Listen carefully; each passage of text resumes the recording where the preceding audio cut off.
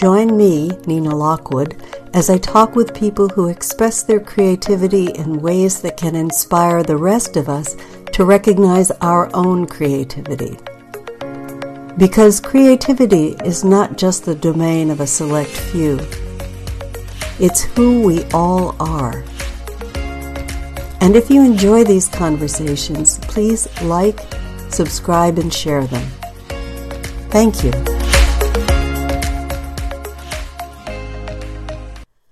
Welcome to Creativity Conversations. This is episode 39, and today I'm with the lovely, talented Del Adie Jones. Del, welcome. Thank you for being here. Oh, it's my pleasure. Thank you for having me here. Indeed. For those of you who haven't been on this call before, we have the opportunity to talk to different people from all walks of life who understand the nature of creativity, they embody it, and they share it with others. So I'm going to read Del's bio, although we all know that's just the tip of the iceberg, and we'll see where it goes from there. So Del is a 3 principles practitioner, teacher, mentor, YouTuber, blogger, mother, and host of insightful conversations. Thanks to her unconventional childhood growing up in the UK, which we'll talk about later, her former career in Hollywood, and her personal challenges, including a divorce and raising children as a single parent, Del's practice is informed both by the empathy gained from real-life experience and her deeper studies of spirituality and psychology. One of Del's specialties is helping people find the way out of codependency and narcissistic abuse through the understanding of the 3 principles. Using her relatable approach to coaching and her commitment to creating a safe space to explore the inside-out understanding, she continues to serve a wide range of clients both locally and remotely worldwide, which is the way we're all doing it these days. Exactly. And to learn more about Del's coaching and mentoring packages, you can go to her website at www.deladiejones.com. So welcome. So nice to finally have you here. Thank you. Gosh, you have such a beautiful voice. I was falling into that lull of a beautiful feeling just listening to you. Thank you. That's very kind of you. There are probably people listening who don't know what the 3 principles are, and I wonder if you could just give us a short version of what it is and how you do your coaching and mentoring from that perspective. Gosh, well, the 3 principles refers to the combination of mind, thought, and consciousness.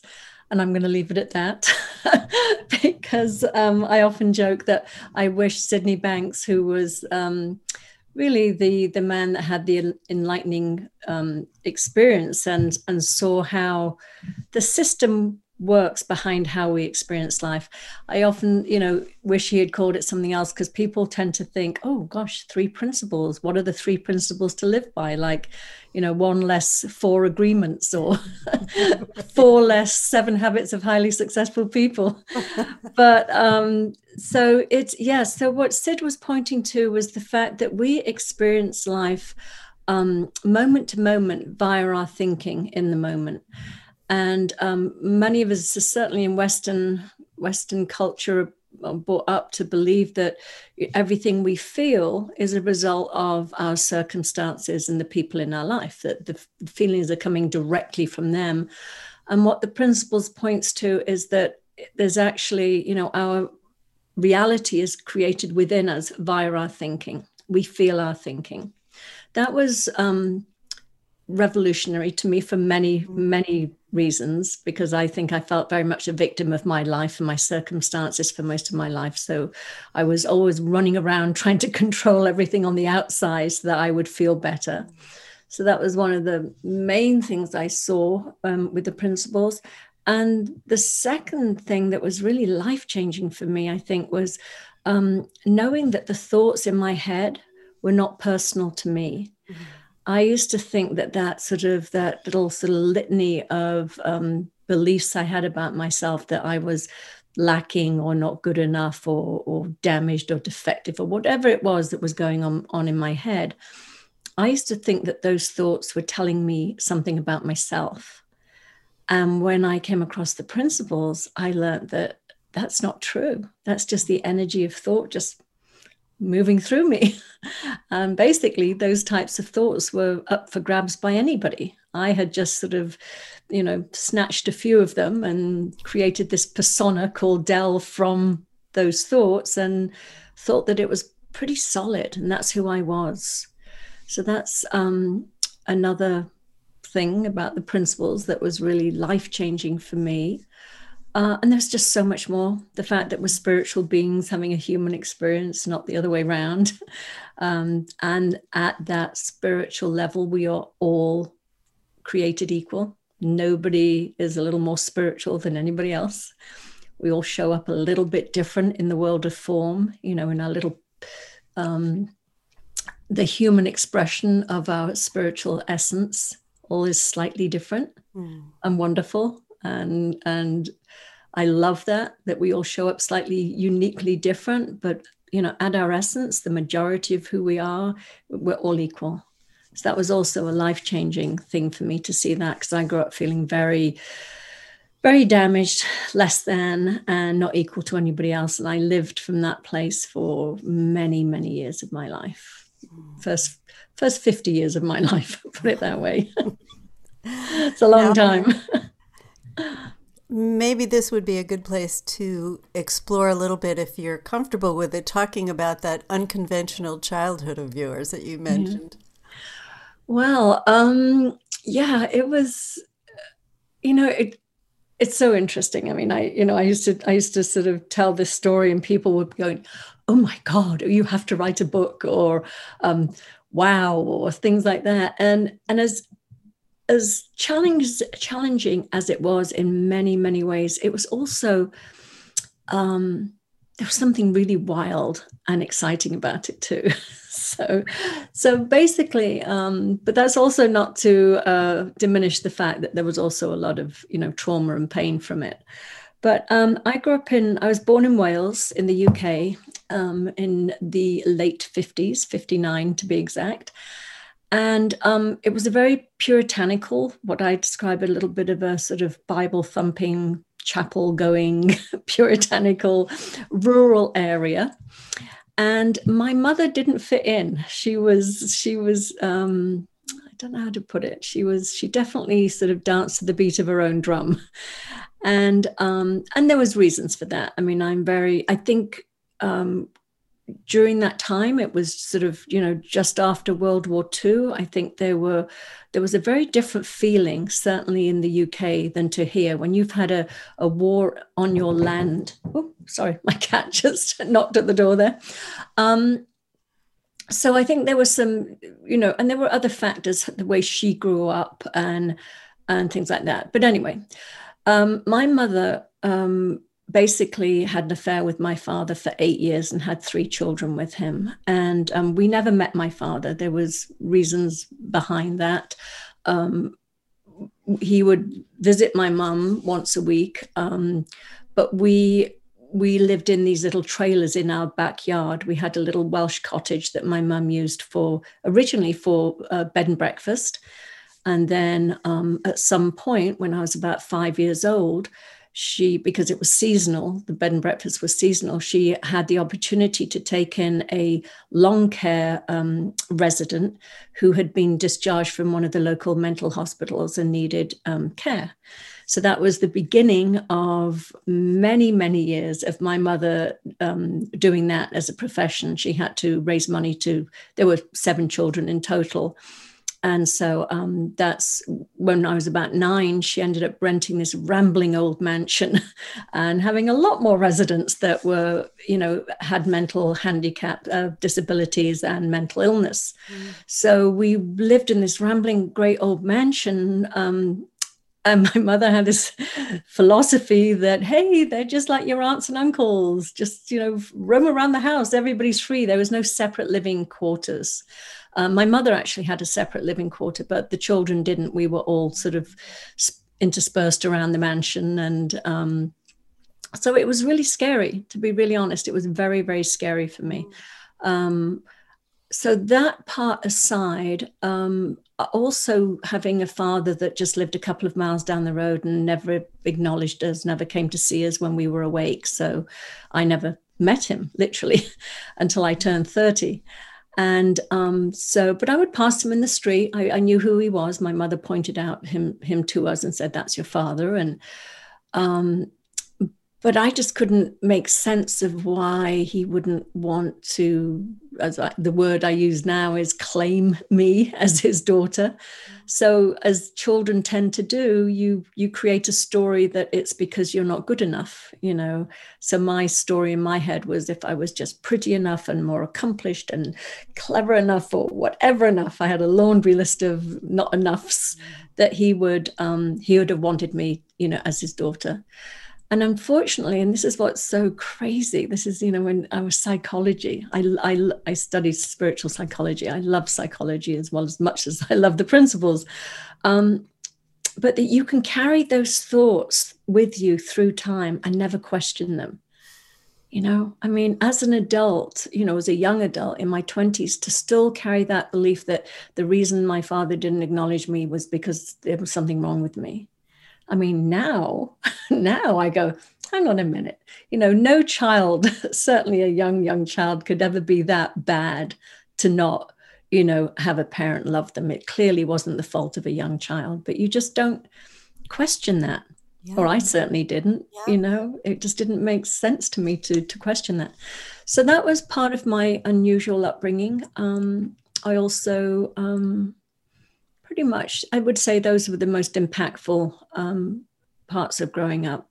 Definitely feeling, you know, it's so funny, even saying it these days, you know, I sometimes use the words, you know, neglected, abandoned, and abused. And there's a part of me that goes, ooh, am I entitled to use those words? You know, because I loved my mother so much. I felt I was betraying her. But it, you know, when you look at it and you think, yes, there was abuse and there was abandonment. And there was neglect, because, you know, really having, you know, your children be untended to in a situation like that obviously came with some challenges, put it that way. Yeah. So. And yet when you say those words now, pardon me, they seem to have a different ring to them, a different meaning for you. Mm-hmm. That you're not taking them as part of your identity. But you're right. What child does not assume that they're the cause of a problem with a parent? Yeah, exactly. I mean, it's just, you know, and I also think too, it's your survival as a child, you are depending on the adults to take care of you. So wouldn't it make more sense to make yourself wrong and make your parents right so that you could survive? You know, and then there's also the other layer of that is, if you think that the fault lays within you, then if you change yourself, you can hopefully have a different outcome. Whereas if it was the fault of a parent, you have no control over that. So I think as a young child growing up in that environment, it was like, well, if it's something wrong with me and I change myself and I work really, really, really, really hard, I can have a different outcome here. And I think that is at the root of many, many people who get on the self-help bandwagon. It's that that's where it starts. There's something wrong with me. If I change myself, I can make other people happy. You know, so if we grow up in trauma, whether it's from an unusual upbringing as mine was, or whether you grew up in, you know, a household that had mental health issues or addictions or stuff like that, you can you often blame yourself, hoping that you get a chance to change the outcome. You know, it's funny how the things that we choose to do as we get older may have that inadequacy as a base, and yet it's like we're two-sided, you know. We have the side that accomplishes things. Like you were an actor, you were a costume designer. Yeah, no, I wasn't an actor. I was too shy for that. Okay, well, you were in the acting profession. Oh yeah, I was a costume designer. Yeah, Costume designer. I worked in Hollywood as a, yeah, I was way too shy to be um, up on screen, but I definitely I loved creating. I loved making all my own clothes when I was younger. We didn't have very much money, so my mother would take us to what we call jumble sales in the UK, and I would and that was the other thing. That was the fun part of growing up with my mother. She had this wild streak in her that allowed us to express ourselves creatively. So I was sort of wearing 1920s sort of beaded gowns when I was about 11 or 12, and just really just crazy outfits. And I learned to sew. My mother was a brilliant seamstress, so I learned to sew at a very early age. And really wanted to not ever look like anybody else. So I would create these outrageous costumes and she'd let me wear them. So You were expressing your true nature yeah, by yeah. dressing in all these exotic and Mhm. wonderfully wild ways. Yeah. She used to call me a little magpie because when we would go to these jumble sales, it was like I had they had these, it would be in church halls and the walls would be lined with these tables and then just piles of clothes stuck on top of them. And for some reason, my eye was like anything that was shiny or beaded, like the jet beads and things like that. So I just find these absolute treasures or sort of fox stoles. I mean, really weird things. So. You must have developed quite a reputation as a result. Yes. Yeah, anything to get away from the Catholic schoolgirl uniform I had to wear during the day. Oh, wow. Mm. So, you know what I'm wondering is you are active on social media, you run several programs, you do coaching and you do mentoring. And how, with the understanding that you have now, how does that help you in working with clients, especially the ones that we mentioned earlier who have issues with codependency and narcissism? Yeah. Well, I mean, obviously, we are, the sum of our experiences growing up. And I think just to go back a little bit, when I was a very, very, very unhappy teenager. I felt like I couldn't cope with life. I didn't. At one point, I actually didn't want to be here anymore. When I was about 19, I felt like, and again, I wasn't even blaming life. I was blaming myself. I was like, there's something wrong with me. I'm not equipped. Other people seem to be managing this life really well, and I'm not. And, and there'd been incidences of abuse, and I just was very, very unhappy. And I just so happened, well, I'll go back a bit. I had left home when I was 16 to go to art school. I was also, as I said, I was in a convent with nuns, and we had a lay teacher come in, and she was like, oh my God, you could go to art school right now and finish your education there, because I love to draw and paint. And so I left home at 16, went to art school, and did art, fashion design. And then I'd always really loved psychology. So that was always a pull. Do I go towards psychology or do I go towards the arts? And then I decided I was going to go back towards psychology. And around 21 years old, I was given a free ticket to come to LA before I was due to go back to college in the UK for psychology. And so I came here, and I think I shared with you the other day, I was wearing this sort of outrageous outfit I'd made for myself, which caught somebody's attention in LA. And they were like, where did you get that? And I was like, I made it. And they were like, oh my God, if you can create and actually make the garments yourself, you can work next week in Hollywood. And I was like, yeah, really. But that happened. I was given a call, and I started working immediately, even when I was on holiday.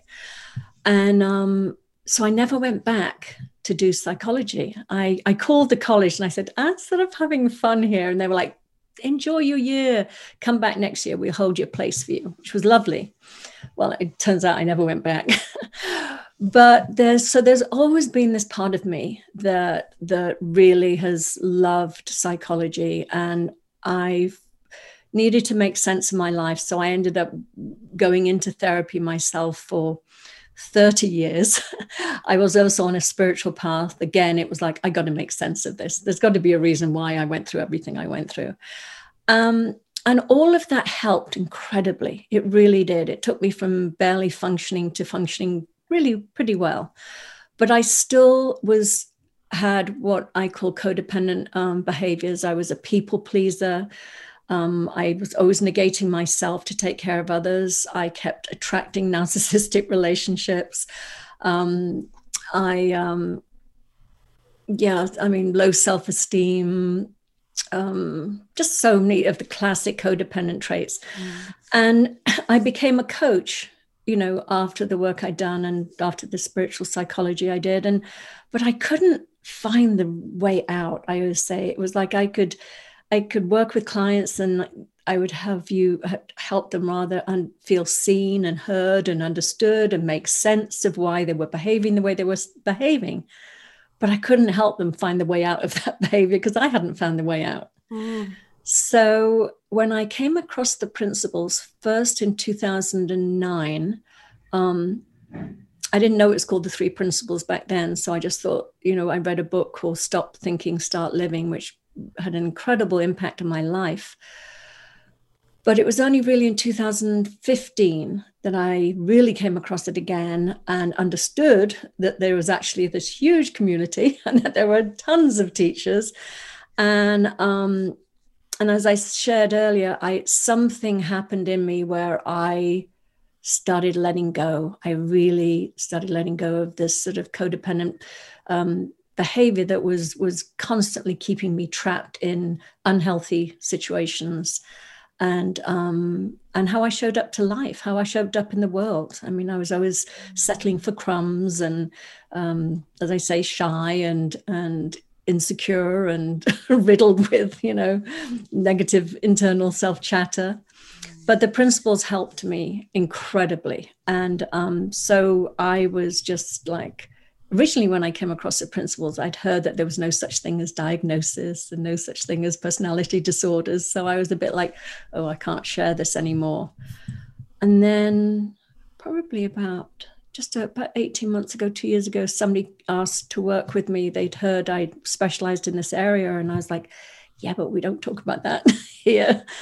And anyway, she said it was life-changing for her. She was struggling in a relationship. And then I sort of thought, my God, why am I throwing the baby out with the bathwater? This is, it's the three principles help me overcome this, debilitating condition, really. So, maybe it is okay to talk about this, to have people that are suffering know that there is a solution and there is a way out of it. Yeah. Well, it certainly makes sense in terms of the context in which people suffer. Mm-hmm. And what strikes me as really liberating, you might say, is that in terms of creativity, that our minds can take us to the heights or the depths. Mm-hmm. And it all depends on whether we realize that we have an option. Mm-hmm. That saying that suffering is an option. Yeah. Is that our minds are so amazing. Mm-hmm. And so much of our lives, for most people, they have exactly what you're talking about, all the negative self-talk, all the self-blame, not good enough, mm-hmm. not enough in some way, and yet that is a creative act, creating that identity.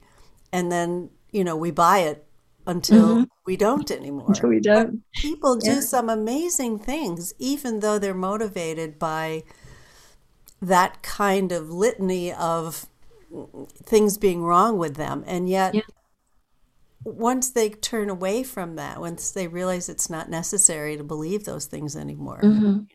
The saying, don't believe everything you think, yeah. then the energy behind what it is they're creating has such a different quality to it.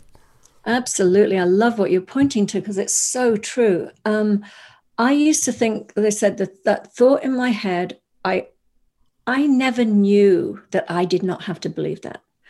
I was under the impression that that was telling me about me, and I needed to change myself so that I wouldn't believe that about myself anymore. I had no idea it was as simple as that's just, that's just like sort of energy moving through us. Mm-hmm. And I remember when I was mentoring with the Pranskys, and I remember sharing with Linda about some of my insecure thinking. And I remember she had this look on her face, was like, yeah, why are you sharing that with me? And I said, well, because this is me. And she was like, are you serious? You actually believe that stuff? And I was like, and I get this sort of look of like horror, for want of a better word, across her face, really had me think for a minute. I thought, really? That's an option here? I just have to, or rather, I don't have to change my thinking. I just don't have to take it so seriously because it's not the truth. Yeah. That was so liberating for me. So all those years of, striving and achieving to try and feel confident in the world, and because you're right, we can be motivated to do a lot of things to prove ourselves. But what happens is when we realize we've got nothing to prove, we don't have to do it like that, and that sort of relaxes. And then we get this burst of creativity, what I call creativity from wisdom, from deep within us that wants to come out. It's not this sort of hanging out in your personal thinking, okay, what next? What do I do next to prove I'm okay, or to get, accolades or admiration or whatever it is. It's a very, very different, yes, it's creativity. It's always there. But with the sort of getting out of that personal thinking and just relaxing, it's just like the floodgates open, and it's just a whole different experience. I totally agree with that. And I've had the experience of when I don't make something about me, this podcast, this painting, this dinner, if it's not about me, I can just enjoy the process of it. And that for me has extended to my own well-being, is that it's not about me, but it's about this energy, for me anyway, it's about this energy that wants to come through. Mm-hmm. And what would happen if, and let's see, and let's explore this, and let's just find out. And it isn't anything to do about self-worth or people pleasing anymore. It's about, I wonder what's going to come through. What's going to happen next? Yeah, it's so exciting. Such a freedom to that. Yeah, I know exactly. I some people, when they first come across the principles, they have this fear that, oh gosh, if there's nothing to do, then I'm not going to be creative anymore. And it's the opposite. It's the absolute opposite. When we're up here trying to, strategize and think, what can I do next? What should I do? I find I just go in circles. But when I just relax and go, I know I'm going to be guided. It's just going to come through me. I've probably been more productive in my life than ever before. And I'm pretty productive. But once I stopped thinking I had to come up with things and just was hanging out in the lovely anticipation, perhaps? Exactly, the lovely anticipation of, I haven't a clue what's going to come forward, but I'm ready. It just was like, to the point, and I'm not sure if I shared this with you, but I have to have a word with wisdom, because wisdom for some reason loves to download at about 2:00 in the morning with me. And it's not, so I wake up at about 2, and it's not worry. It's just absolute, I start writing, I start painting in my head. It's just this download of stuff that wants to come through. It's crazy. Just like, can you do it at can we sort of reset that clock and maybe start at 7 in the morning, not at 2 in the morning? But I don't know. That's right. There's a very funny story which you may have heard, and I'm hoping I get the musician right. I think it was Tom Waits who was driving in his car, and he started to get the lyrics to a song, and he said, to wherever the source was. He said, "Can't you see I'm driving? If you, can't you wait till I get back to the studio? If you can," and this is butchering it a little bit, but why don't you go bother Leonard Cohen, who was famous for taking 5 years, 10 years to write a single song? Oh, that's too funny. Yeah, it is. And I think maybe it's because in the middle of the night, there's nothing on your mind. So maybe it's just we hear it clearer or something like that. I have no idea, but it's so common to wake up in the middle of the night, and most people bemoan the fact that we do. And yet, if we can follow that impulse, then it's not such a bad thing. Oh, I just get up and write now. I just do. I write it all down because I used to think, oh, it's already in me. It'll come, it'll be there when I need it in the morning. And then I'd wake up going, it was a brilliant idea. I can't remember what it was. So I noticed that I go back to sleep a lot. And also once I've written it down, I can just sort of, there have been nights, I have to be honest, where I've got up, I've written things, gone back to bed, and then more's come, and I've gone, oh my gosh. So I get up again, and I start writing again, go back to sleep. And, occasionally it's been one of those nights where it's just, a few hours of that. There's always naps. Yeah, exactly. So what do you think the relationship is between creativity and spirituality? Oh, wow. Make it up. No, I was going to say, I think it's one and the same. I mean, we are spiritual beings, and we are, when we don't listen to that negative self-talk or that personal thinking, we are pure potential. We are pure creativity constantly. I mean, we can create. Every second of every day, we can have a new experience. So I think, for me, it's like as spiritual beings, we are creation. We are creating constantly, whether we like it or not, whether we're creating stories about ourselves in our head, or whether we're creating art in the world, or whatever we're doing. If we're doing it with openness and possibility, I think there's always whether you like, I say that, I mean, I think regardless, there's something fresh and new every second available to us. And this might be a stretch, but let's go here and see what happens. With people that you've worked with who have been deeply traumatized by during their personal history, how does that land? When you make that statement that we can have a new experience every single day, or even every single moment, for somebody who is totally identified with being a victim and being abused for decades. Yeah. Well, I actually, I always say I'm on the fringes of the Three Principles community, or I'm not a Three Principles purist, in the sense that I think that, as we come into this world of form, as we call it, the physical world, I think that we have psychology. I mean, people have patterns of behavior, and I think that Sydney Banks said that life is a contact sport, and I do believe that our environment can push up against us, it can batter us, it can bruise us. We know it can never break us, that one for sure. Who we are at our essence is, perfectly whole and complete, and never, as I say, broken or damaged permanently.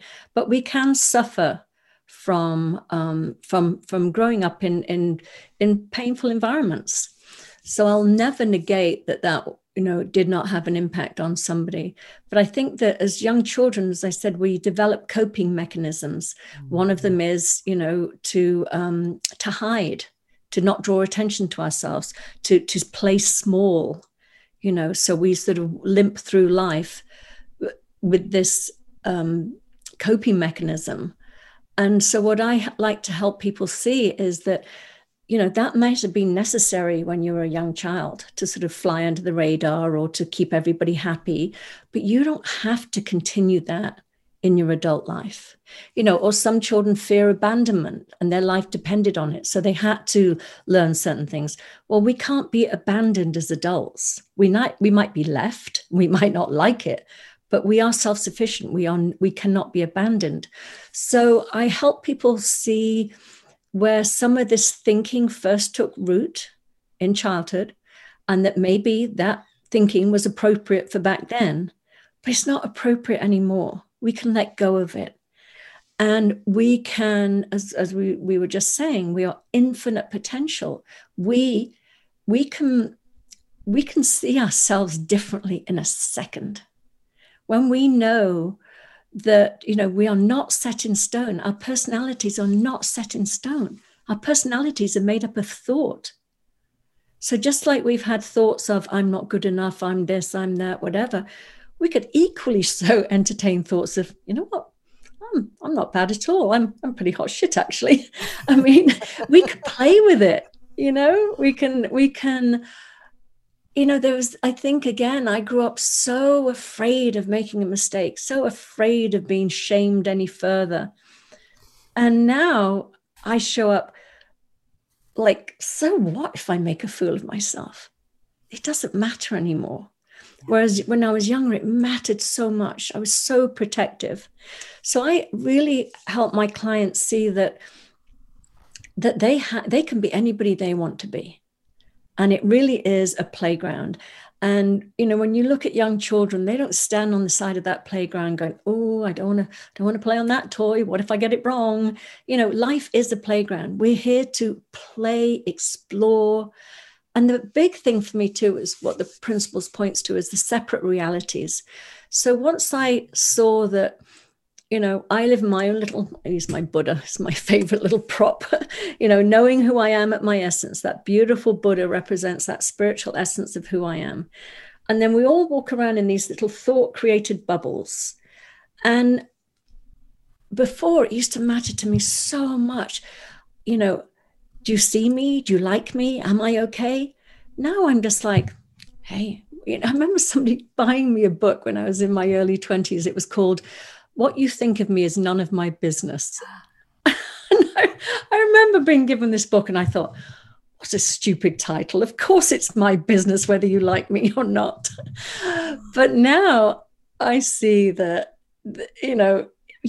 I can't control how you think of me and what my job is to answer to myself. My job is to live authentically.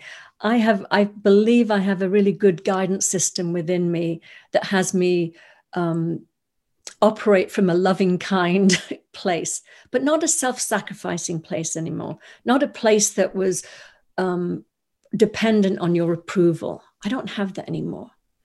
So I really try I love working in this area. I work with lots of different people in lots of different areas, but when in the area of low self-esteem and codependency, I just know what's possible. I just know how dramatically my life changed.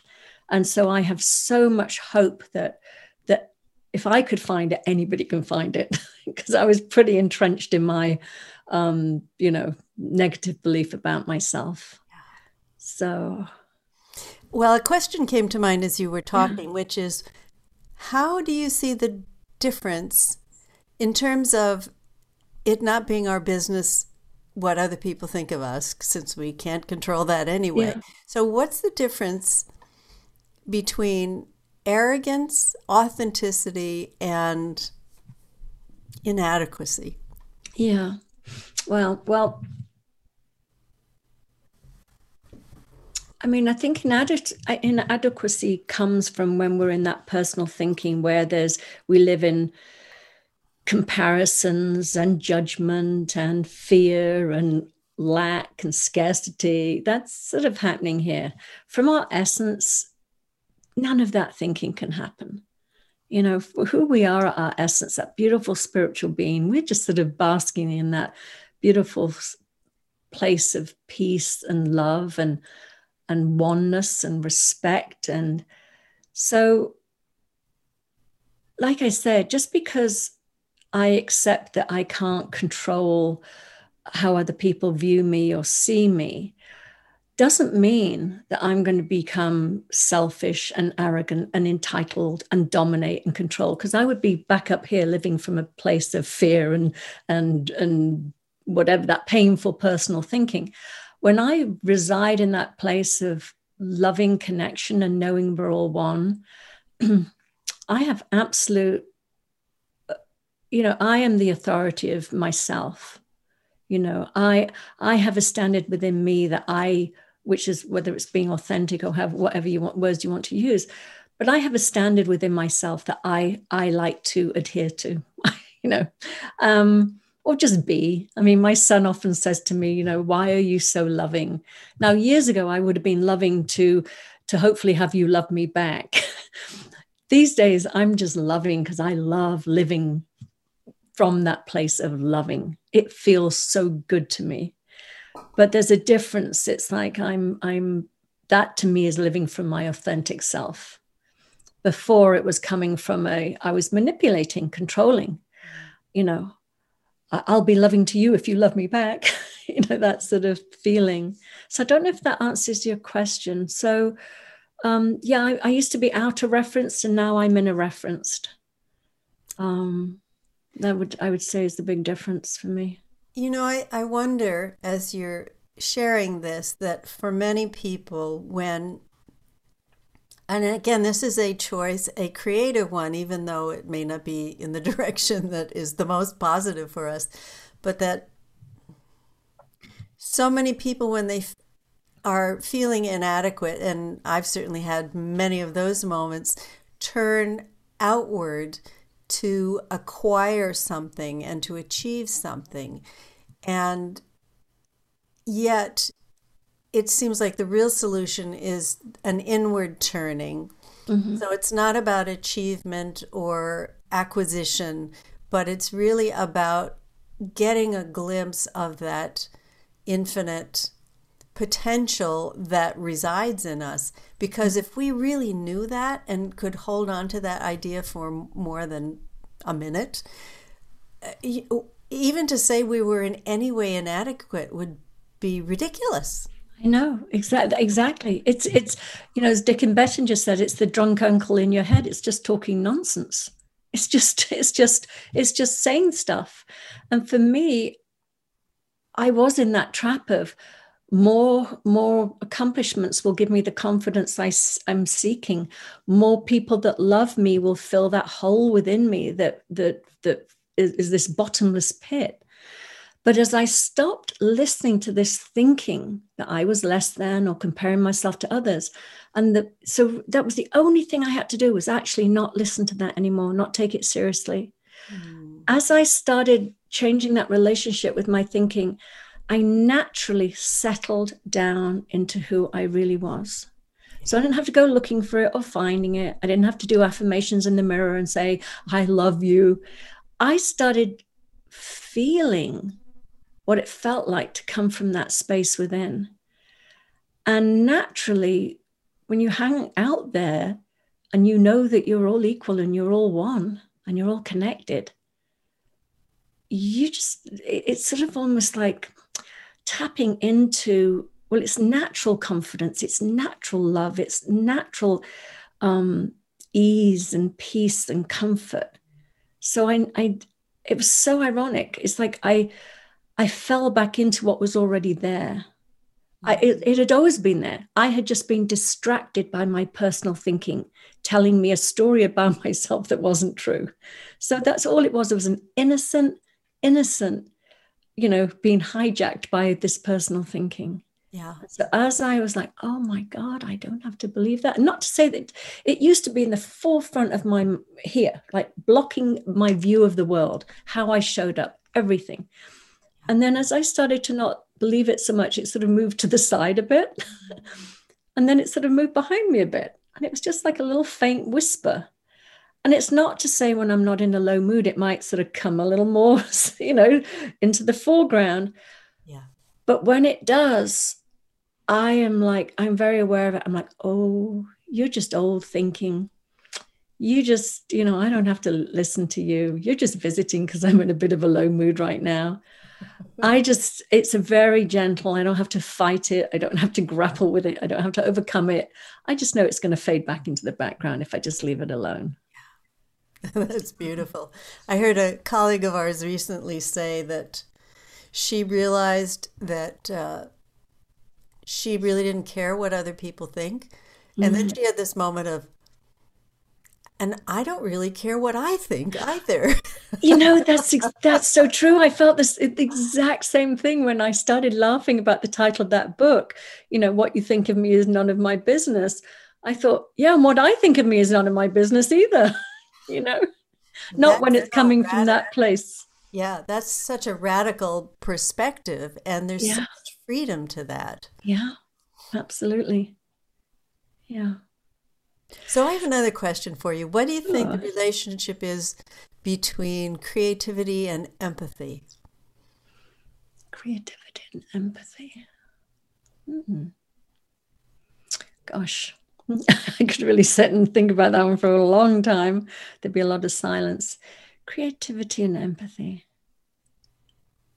Well, it's interesting. I mean, as I said, I think we are creation. Yeah. We are creation. So that is creativity in motion. And I think that when we really live from that place of love, knowing that we're all connected, we're all one.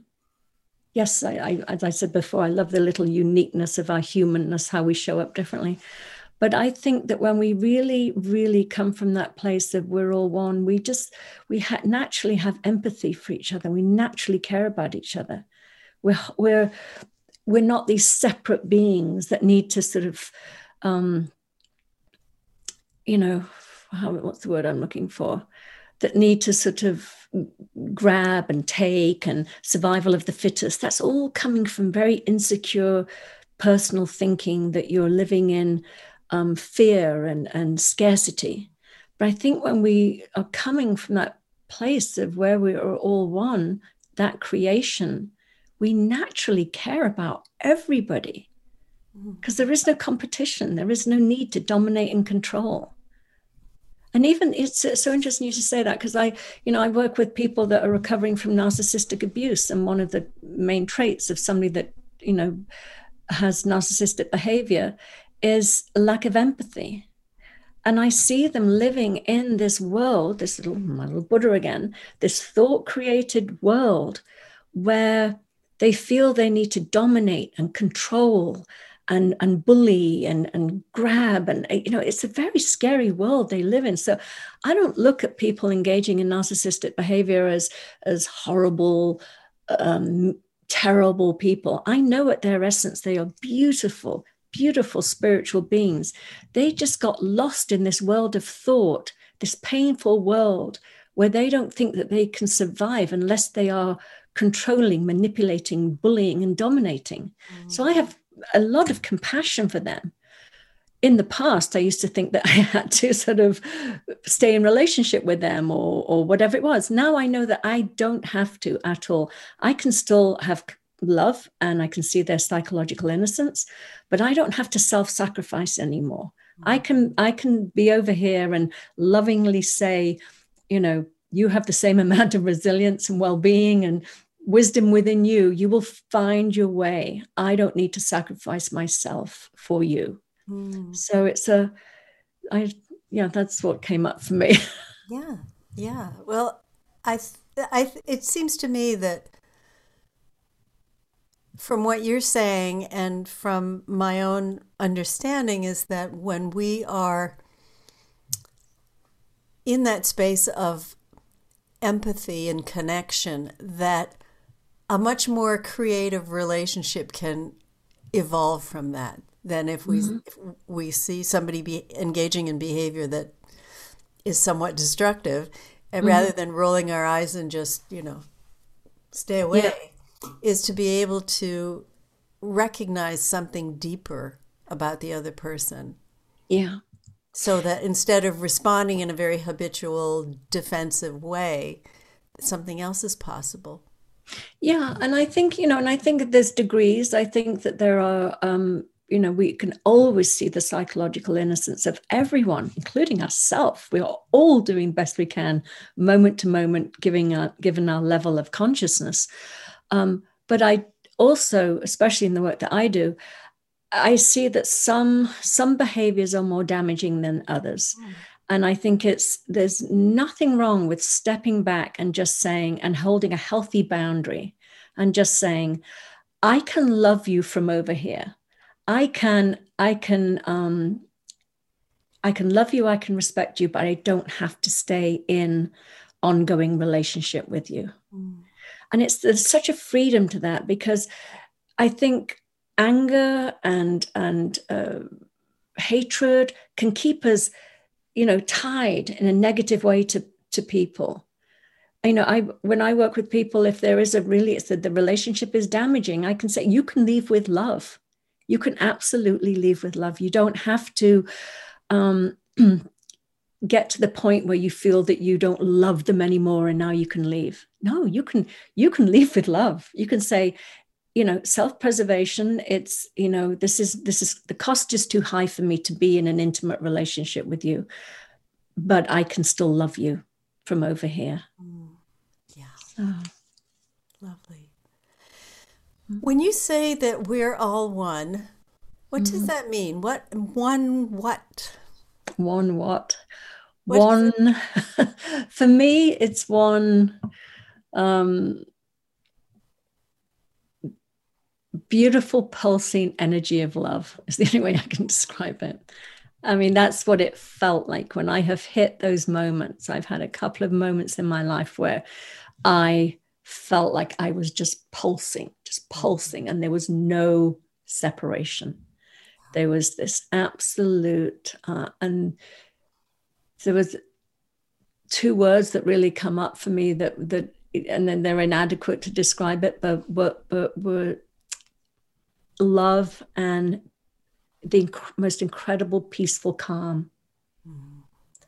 So that's what I mean by one. There was just, but again, I'm very much a believer that when we say we're all one, as in we're all connected at that spiritual level, that spiritual energy that we're all sort of vibrating at, I definitely also feel that we are one, as I say, with our spiritual nature and our human nature. And feel very sort of, I think there's a reason why as spiritual beings, we incarnate into this world of form.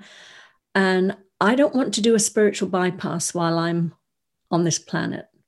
I want to embrace my humanity. I want to embrace everything that comes with that. And if I get caught up and I forget that I'm both, and I end up thinking it's just me, just my little me, Del on my own up here, I have so much compassion for that. I don't judge it. I don't think there's something wrong with me. Oh gosh, I should have a higher level of consciousness. It's like, no. I mean, for me, consciousness is like a sort of an aperture of a lens. It's sort of, rather than levels of consciousness, I see it as there are times when for whatever reason I'm in a low mood, or life seems to be, pushing up against me, where I can get a little more contracted and I can just see through a narrower lens. And then there's other times when I feel more expansive and my awareness and my consciousness grows, and I'm very sort of, I just have a different experience of life. But I don't see one as better or one as less than. I just think it's part of the package of what it is to be human, to be spiritual, having a human experience. So I'm very gentle with myself when I'm having a very human emotion, like if I'm in a bad mood or whatever. I don't think, there's something wrong with me, I've got to change that. I'm just like, whoa, this energy is moving through me really fast right now. And I just am at peace with whatever it is that comes through me, and I'll feel it fully. I had an experience once when I was in Peru where I really, had one of these experiences where I really felt, I knew that there wasn't one single thing that I could experience as a human being that was wrong. Not one single emotion. I don't believe for a second that any of us would have been created with the capacity to feel, what we might label as negative emotions like anger, rage, jealousy, gluttony, whatever it is. I just think that's just part of the smorgasbord of what it is to be human. And, especially talking about creativity, I mean, my God, it's like as I was an oil painter for many years, it would be like saying, oh, no, certain colors and tones are not acceptable, cannot put those in your painting. To me, it's just like, gives me the variety to be more creative. Yeah. I've heard it said, that's just so lovely. I've heard it said that we share our being, our beingness, our essence, and that is characterized by, as you say, as love and as peace and as happiness. And it's when we get that it's veiled, it becomes veiled by our thinking. Mm-hmm. And which is not to say that that is bad, because it is part of life. It's like a game of hide and seek, Mm-hmm. Yeah. Now you see it, now you don't. And yet all of it is who we are. Mm-hmm. We're everything. We're the low thoughts, we're the high thoughts, we're everything in between, as you say, the whole smorgasbord. Yeah. And there are different, as you know, there are different traditions. Some that are more of the, excuse me, the monk perspective, where you leave the world so that you're not tempted. And yet another route is to embrace it all, because it's all can be a pathway to deeper understanding, which means more creative solutions, more brilliant ideas can come through because we're embracing rather than resisting. Yeah. Yeah, exactly. And when you were sharing just then, I was thinking I used to actually, before coming across the principles, I was was certified as a shadow coach. And which we all know, the shadow, Carl Jung, the disowned aspects of ourselves that we sort of, shove in the dark and pretend don't exist. But what can happen with that is we end up projecting it on other people around us. We sort of, and so you can get really into some really sticky thinking if you're doing that. So when you actually, we can get very judgmental, how come they're displaying that behavior and things like that. But when you totally embrace the totality of what it is to be human, you just relax so much. And if you're relaxed with yourself, then you're relaxed with others. That embracing ourselves in our totality, it's just like you're gentle with yourself, and then again, as I say, you're less judgmental and gentle with other people. And what better way to show up in the world than with that capacity for love and understanding with yourself and others, especially these days. Yeah. So I know we're getting close to our wrap up, but I do have another question for you, which is, what do you see as the relationship between creativity and listening?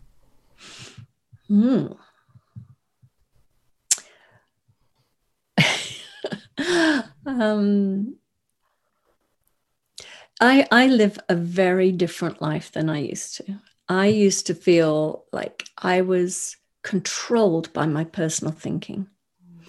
And I was pretty creative, or it looked like it. I was an artist, and I, was told I was really good and things like that. I was told I was creative. But when I stopped listening to that, and I started being more aware of wisdom, which is so loud and clear to me. So I listen for wisdom now, not for my personal thinking. So it's really interesting. I used to think it's like I have this sort of like little child part of me, and I look up at my personal thinking. I always see it here, and it's like, you're not the boss of me anymore. It's like, my wisdom is the boss of me. I take my orders from wisdom. I listen to wisdom. So that's what it is. And that doesn't mean that I don't engage my brain, my personal mind, to sometimes implement some of the things that wisdom tells me I should be doing. But wisdom comes through with in such a way that I go, really? That's what I'm supposed to do next? All right, then, I'm following you. You haven't failed me yet. So that's what I hear with listening to myself, to who is really the authority of me, which is my wisdom, not this fearful personal thinking.